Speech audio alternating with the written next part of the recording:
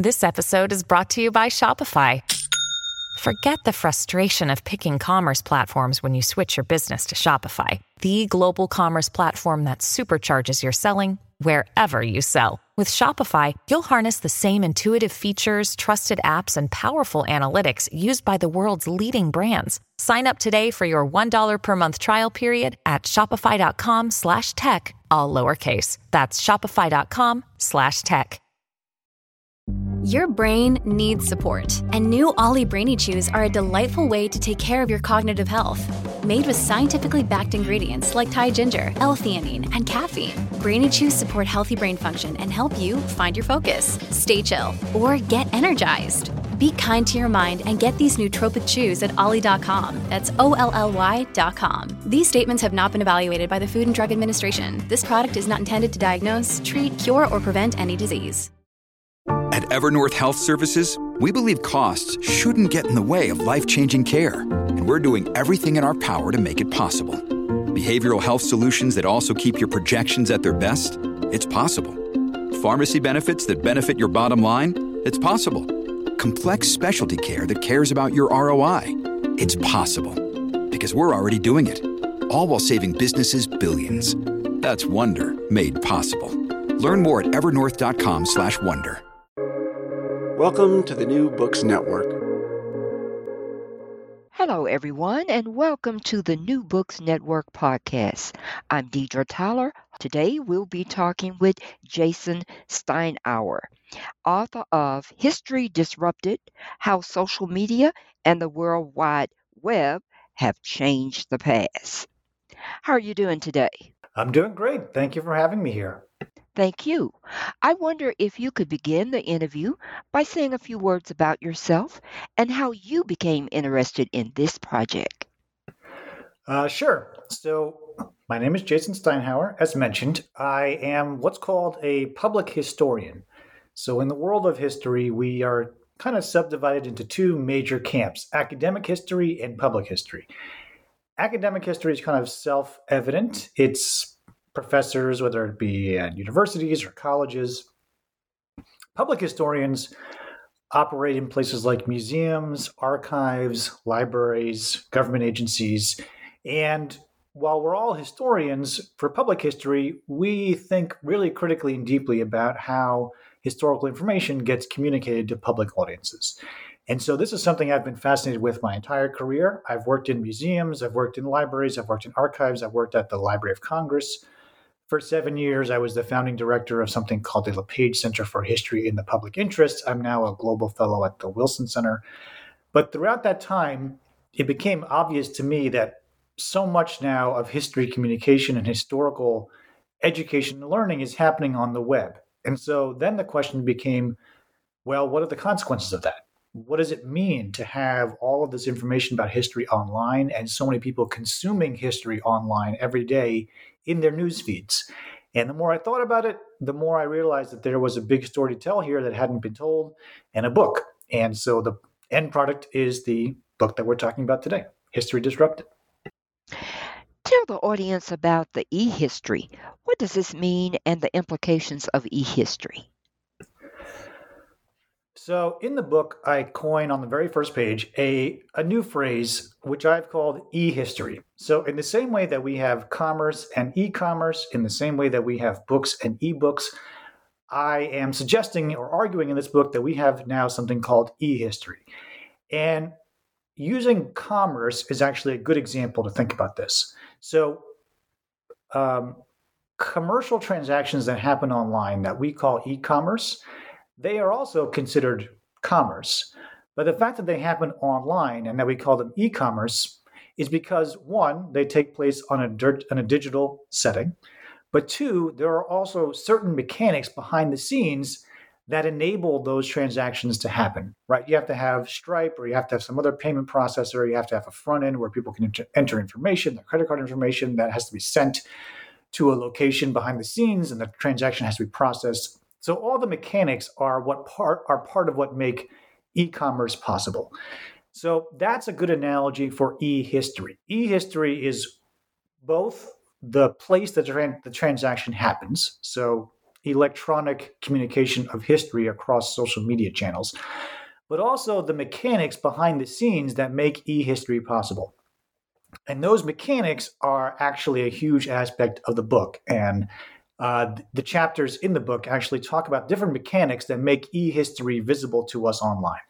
So examples of e-history include Wikipedia pages or Twitter feeds or Facebook posts, but they share a commonality.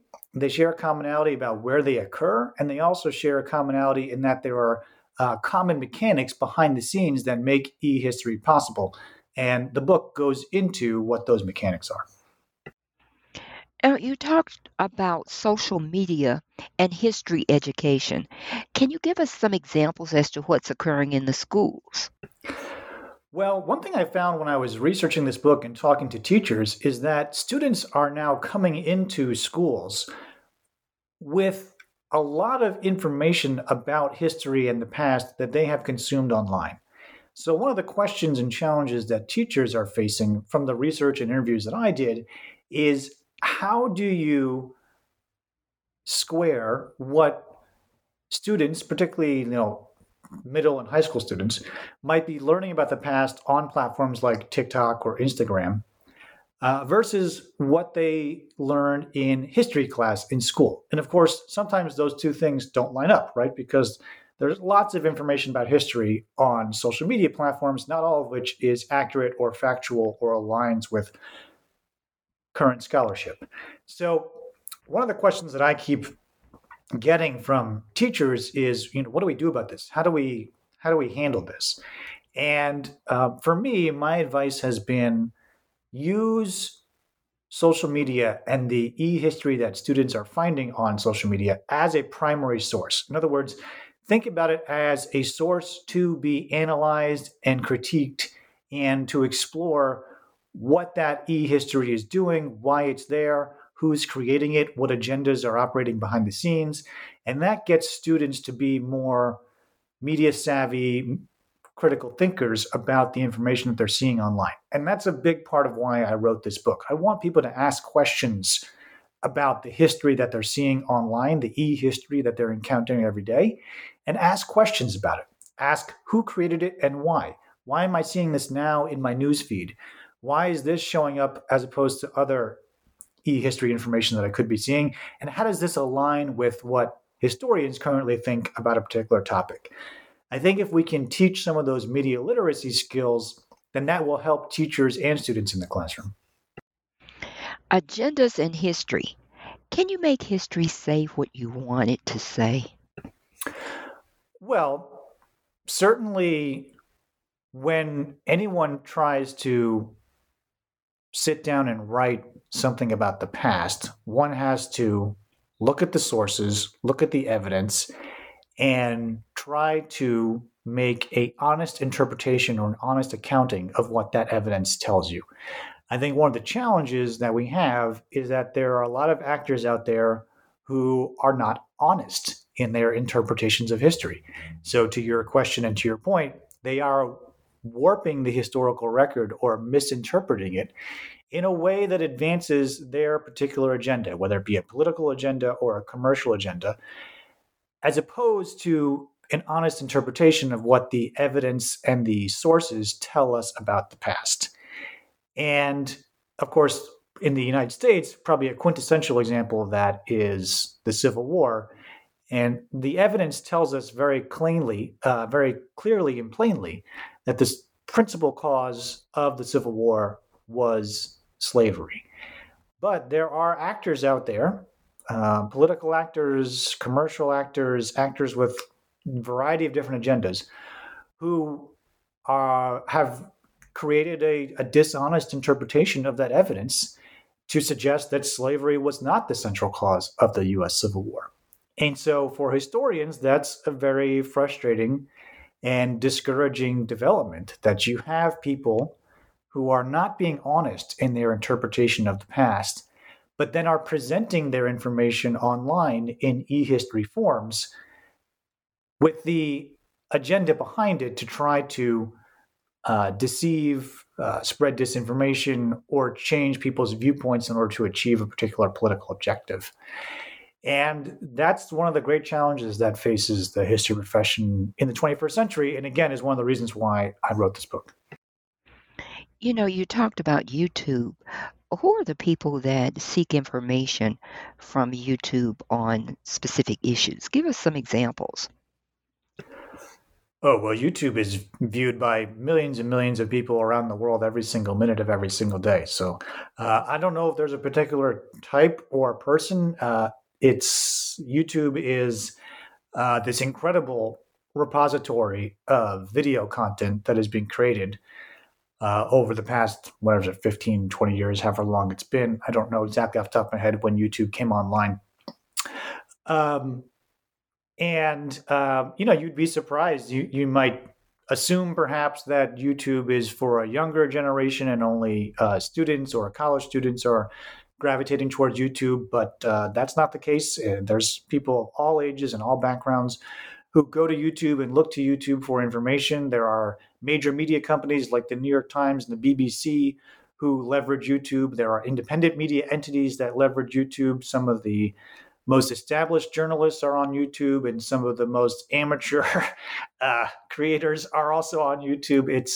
There's not one type of person who uses it, which is also why it's important for people who do use it to analyze and critically assess the information that they find on there, including history. There are millions and millions of history videos on YouTube, and some of them are made by professional historians, and some of them are made by journalists, and some of them are made by Russia Today or disinformation outlets. And they all sort of rest side by side in the feed and on the YouTube landing pages. And so this is why we need a better understanding of why and how certain information reaches our eyes and what agendas are behind them, so that we can better critically assess this information, regardless of who you are, how old you are, what your background is, where you live. And so I hope that's one outcome that will come from this book, is that people will have a few more tools in their toolkit to decipher information on platforms like YouTube and be able to assess whether or not it's a e-history content that they should believe or find credible. I think you're so right about that, because we are now becoming more a listening culture rather than a reading culture. So that's why I was asking you about students and people going to YouTube to find information instead of reading. Now, you talked about the expert-centric perspective. Can you explain that a little bit more? Yeah, so one of the arguments I make in the book is that it's actually quite difficult to do history, to transpose professional history into the social web, because professional history and the social web actually, at their core, have a very fundamental different set of values embedded within them. Professional history is an expert-centric profession. And what I mean by that is that experts are perceived in the professional discipline of history to be at the center of communicative power. If you think about a classroom, the professor is at the front of the class and the students are listening. So the professor has the power to shape the conversation, to create the syllabus, to dictate what grades the students get. If you go to a museum, the curators create the show and write the exhibit labels, and the visitors are the ones who go through the show and are supposed to learn from the experts. If you go to a national park and you encounter a historian or a ranger there, same thing. The historian or the ranger is the expert, and the visitor is expected to learn from the expert. But the web doesn't really work like that. The web is set up to empower users, whether they be experts or not. It is user-centric. Users can contribute, users can speak, users can dictate how their experience goes. And I argue in the book that actually creates a tension between professional history and the social web. And so I argue in the book that the e-history online that is more expert-centric struggles to achieve visibility and influence, whereas the e-history online that is user-centric, that puts the user in control, that gives the user options, that is centered around a user experience, has a greater chance of becoming visible and influential. And so the consequences of that are that history education and history pedagogy then probably have to become more user-centric, not just online, but everywhere, classrooms, museums, government institutions, in order to appeal or conform to the tastes and preferences of generations that have been brought up with the web. And that's a very profound thing because it would entail radically redesigning how history education works in the United States. But I think it's a necessary thing based on the research that I've done and the book that I've written. It's one of the things that I feel like we can work on through the History Communication Institute, which is my new venture that I'm in the process of setting up, thinking about how to create historical experiences that are user-centric in nature. Now, you also talked about this crowdsourcing of history. Tell the audience about that. I thought that was interesting. Yeah, so as mentioned, the book in the initial chapters sort of sets up this concept of e-history and this clash of expert-centric versus user-centric. And then the next chapters of the book talk about the various mechanisms by which historical information becomes visible online. And one of those mechanisms is crowdsourcing. So basically, on a platform like Wikipedia or Reddit or Quora or Ask Amazon or Amazon Answers, I think is actually what's called, the way information gets raised to the top of the feed is through crowdsourcing mechanisms. So one person contributes, and another person contributes, and another person contributes, and eventually that fills out the entry or the answer or raises the information to the top of the page so that you're more likely to see it. So the crowdsourced past is one mechanism by which information about the past or e-history about the past becomes visible to us online. And crowdsourcing is interesting because as I write about in the book and as I learned when researching this book, crowdsourcing can make some information about the past visible to us, but it can also make some information about the past invisible to us. And there's an example that I use in the book about a professor who tried to update his a Wikipedia entry with some information that he had uncovered in the Library of Congress. And the crowd actually prevented him from updating that information. And so that's an instance where information that is evidence-based and would be beneficial for people to know was prevented from being on this Wikipedia page and reaching potentially thousands, if not millions of people by the crowd. And so I think it's important for us to think about how these various mechanics of the social web both enable some information to be visible and also prevent some information from ever being seen. And the crowdsourced past is just one of those mechanisms. There are other mechanisms as well that I talk about in the book.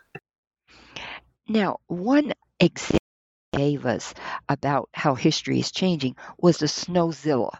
Can you tell the audience that story? Yeah, so this is in that same chapter about the crowdsourced past. And I wanted to find case studies and examples throughout the book that would illustrate some of these perhaps more abstract concepts that I write about.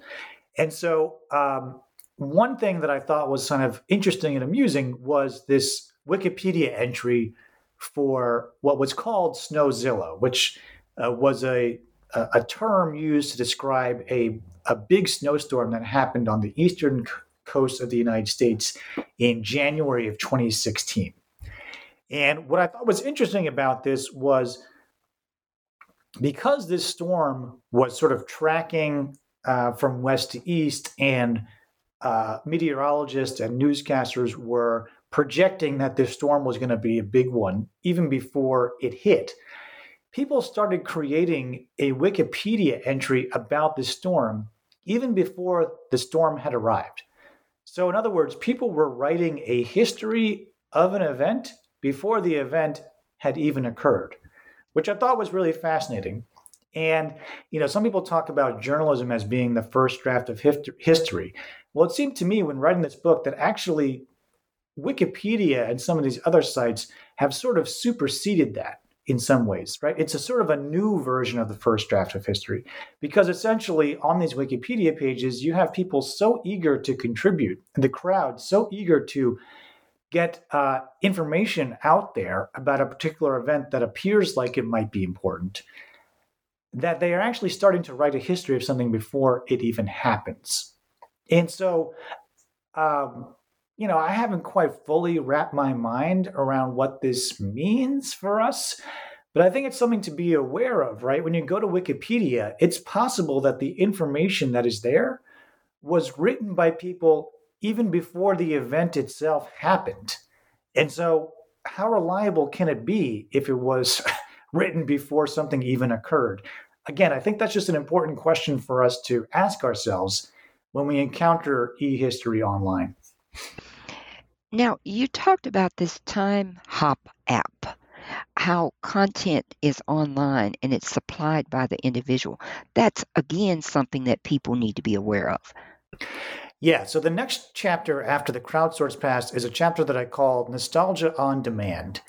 And that chapter largely maps to Facebook, but there are other instances of nostalgia on demand on other platforms. And basically, the argument in that chapter is as the social web evolved and as platforms like Facebook evolved, apps evolved along with them that would surface moments from the past into your newsfeed that would give you a quick dose of nostalgia. And we're all familiar with these, right? These sort of on this day posts or the memories that pop up in Facebook. If you use Facebook, you might get in your feed a picture from 7 years ago that you posted or a place that you went to 7 years ago that you checked in at. And it will ask you if you want to reshare it in your feed or if you want to reconnect with the people. It's just like a little microdose of nostalgia. And the app that really personified this was an app called Time Hop, which for a couple of years dominated Facebook and raised a lot of money to kind of offer this nostalgia on demand service. And what was interesting about that is, again, it's a very user-centric app because it's not asking an expert to analyze with some scholarly interpretation an episode from the past. It's taking your own data and reflecting it back to you as a way to generate a fleeting moment of nostalgia and get you to click. And by clicking, that's how they generate revenue and generate more transactions. And so this is a genre of e-history that really takes off in the 2010s, 2011s, 2012s. And you can see it everywhere now on the web, whether it be on this day posts or this day in history posts, these little microdoses of nostalgia. I argue in the book that these don't really teach us anything about history.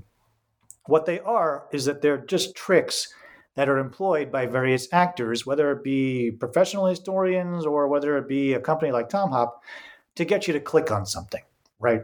And so that's ultimately what a lot of e-history ends up being. It's not really history education. It's a way to get you to click on something, whether it be to click on a Time Hop post or to click on a link or to click on a photograph or engage with a tweet. And this, again, gets back to this question of e-history. In the same way that e-commerce is always a transaction, I argue in the book that e-history is also always a transaction. And so on-demand nostalgia is one way that you get people to partake in that transaction. 2016, historians joined Twitter. How did they benefit from Twitter? This is a great question. So I'm actually thinking about writing something about this in my newsletter this week because of the Elon Musk news with the purchase of Twitter. Twitter is such a complex, fascinating place, also a terrifying place, I might add. When I thought about Twitter and the e-history that happens there, Twitter happens to be a platform where professional historians spend a lot of time. And part of that, it turned out, was because of the presidential election of 2016 and the rise of candidate turned president Donald Trump. Trump was sort of the antithesis of everything that professional history envisions itself to be. And so when Trump used Twitter successfully to ascend to political office, it was interesting to see how progressive activists and scholars and historians then responded by using Twitter as ways to push back against him. And so it turned out that 2015, 2016, and 2017 were actually the years that the most historians joined Twitter and started speaking out against President Trump and his worldview. And that wasn't a coincidence that they joined in large numbers during that time and started being more active on the platform. whether Twitter has been good for professional history or not, I think is sort of an open question, which I will talk more about in my newsletter. By the way, my newsletter is jasonsteinhauer.substack.com. If people want to sign up for it, I encourage you to do so. That helps support me and my work. I think Twitter has been good for a few professional historians. So professional historians like Joanne Freeman, Kevin Kruse, Heather Cox Richardson, they have done very well on Twitter. What's interesting about them is that they are also tenured professors at elite Northeastern universities, Princeton, Yale, Boston University. And so I think there's a correlation there that shouldn't be overlooked. In other words, historians who already have some built-in privileges and built-in credibility because of the institutions that they teach at were able to use Twitter during the Trump administration as a platform to speak out against his policies and advocate for their particular views and their particular scholarship. But on the whole, the picture gets a lot cloudier when you start to take into account other historians in other places. And in fact, based on some of the research I've done, the median average Twitter followers for a professional historian is somewhere around 750 followers, which is not a lot.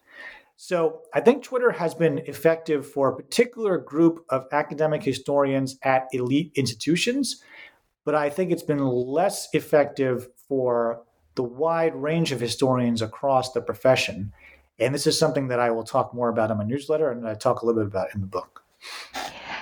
Now, I want to talk about the blockchain because I think that's going to impact history a lot.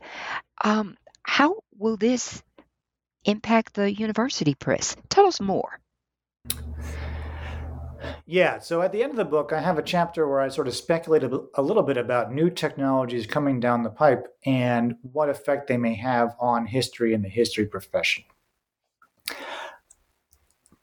Blockchain technology, I think, will have a lot of applications that are still not 100% clear to us. Basically, a blockchain is a public ledger. It's a public record of transactions. And so there have been all kinds of experiments with, for example, publishing on the blockchain, to your point.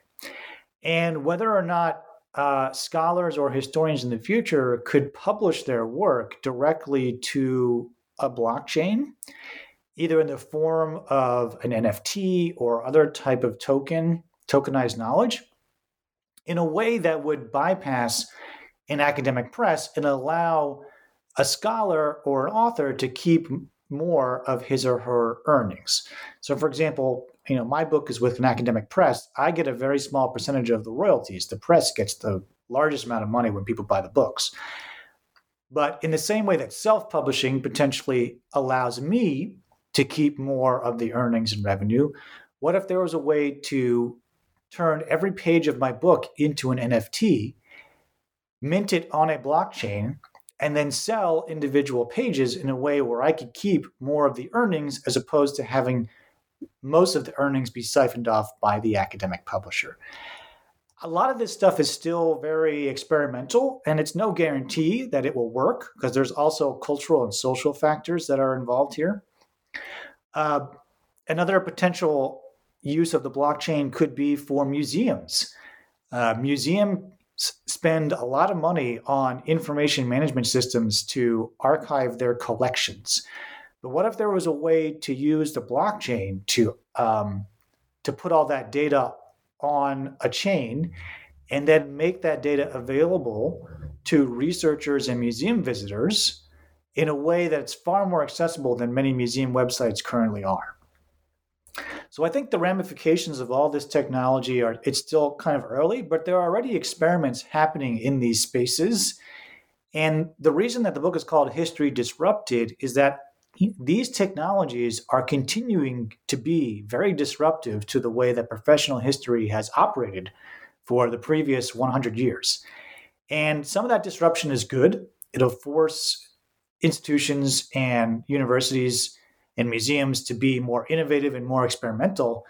But some of it also could be very harmful to the profession in terms of eliminating jobs, lot less job security, or even people valuing professional history less. And that's one of the concerns that I have with all these technologies. And one of the conclusions that I come to in the book is that these technologies might actually have such a disruptive effect on professional history that professional history could conceivably one day cease to exist. Well, I've taken up enough of your time. Can you tell us about the next project you're working on? Well, first of all, thank you so much for your interest in the book and for reading the book and for inviting me on. I really appreciate it. And I'm so excited to be part of the New Books Network podcast series. Two things that I'm working on right now. One, my Substack newsletter, growing that out so I can share more of this research and these ideas, jasonsteinhauer.substack.com. And the second thing is with colleagues, I'm building something called the History Communication Institute.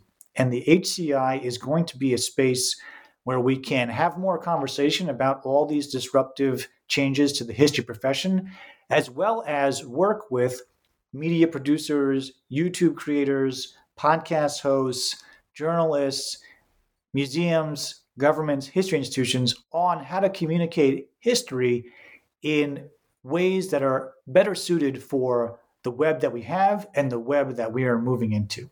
And so I'm really excited about that. More about that will be in my Substack newsletter. And hopefully the HCI will also be funded by cryptocurrency so that we'll be able to do programs and pay historians and others to be involved using crypto as well as take payments in crypto. So it's an exciting time. Please stay in touch. And once again, thank you so much for having me on. Thank you for being on the show.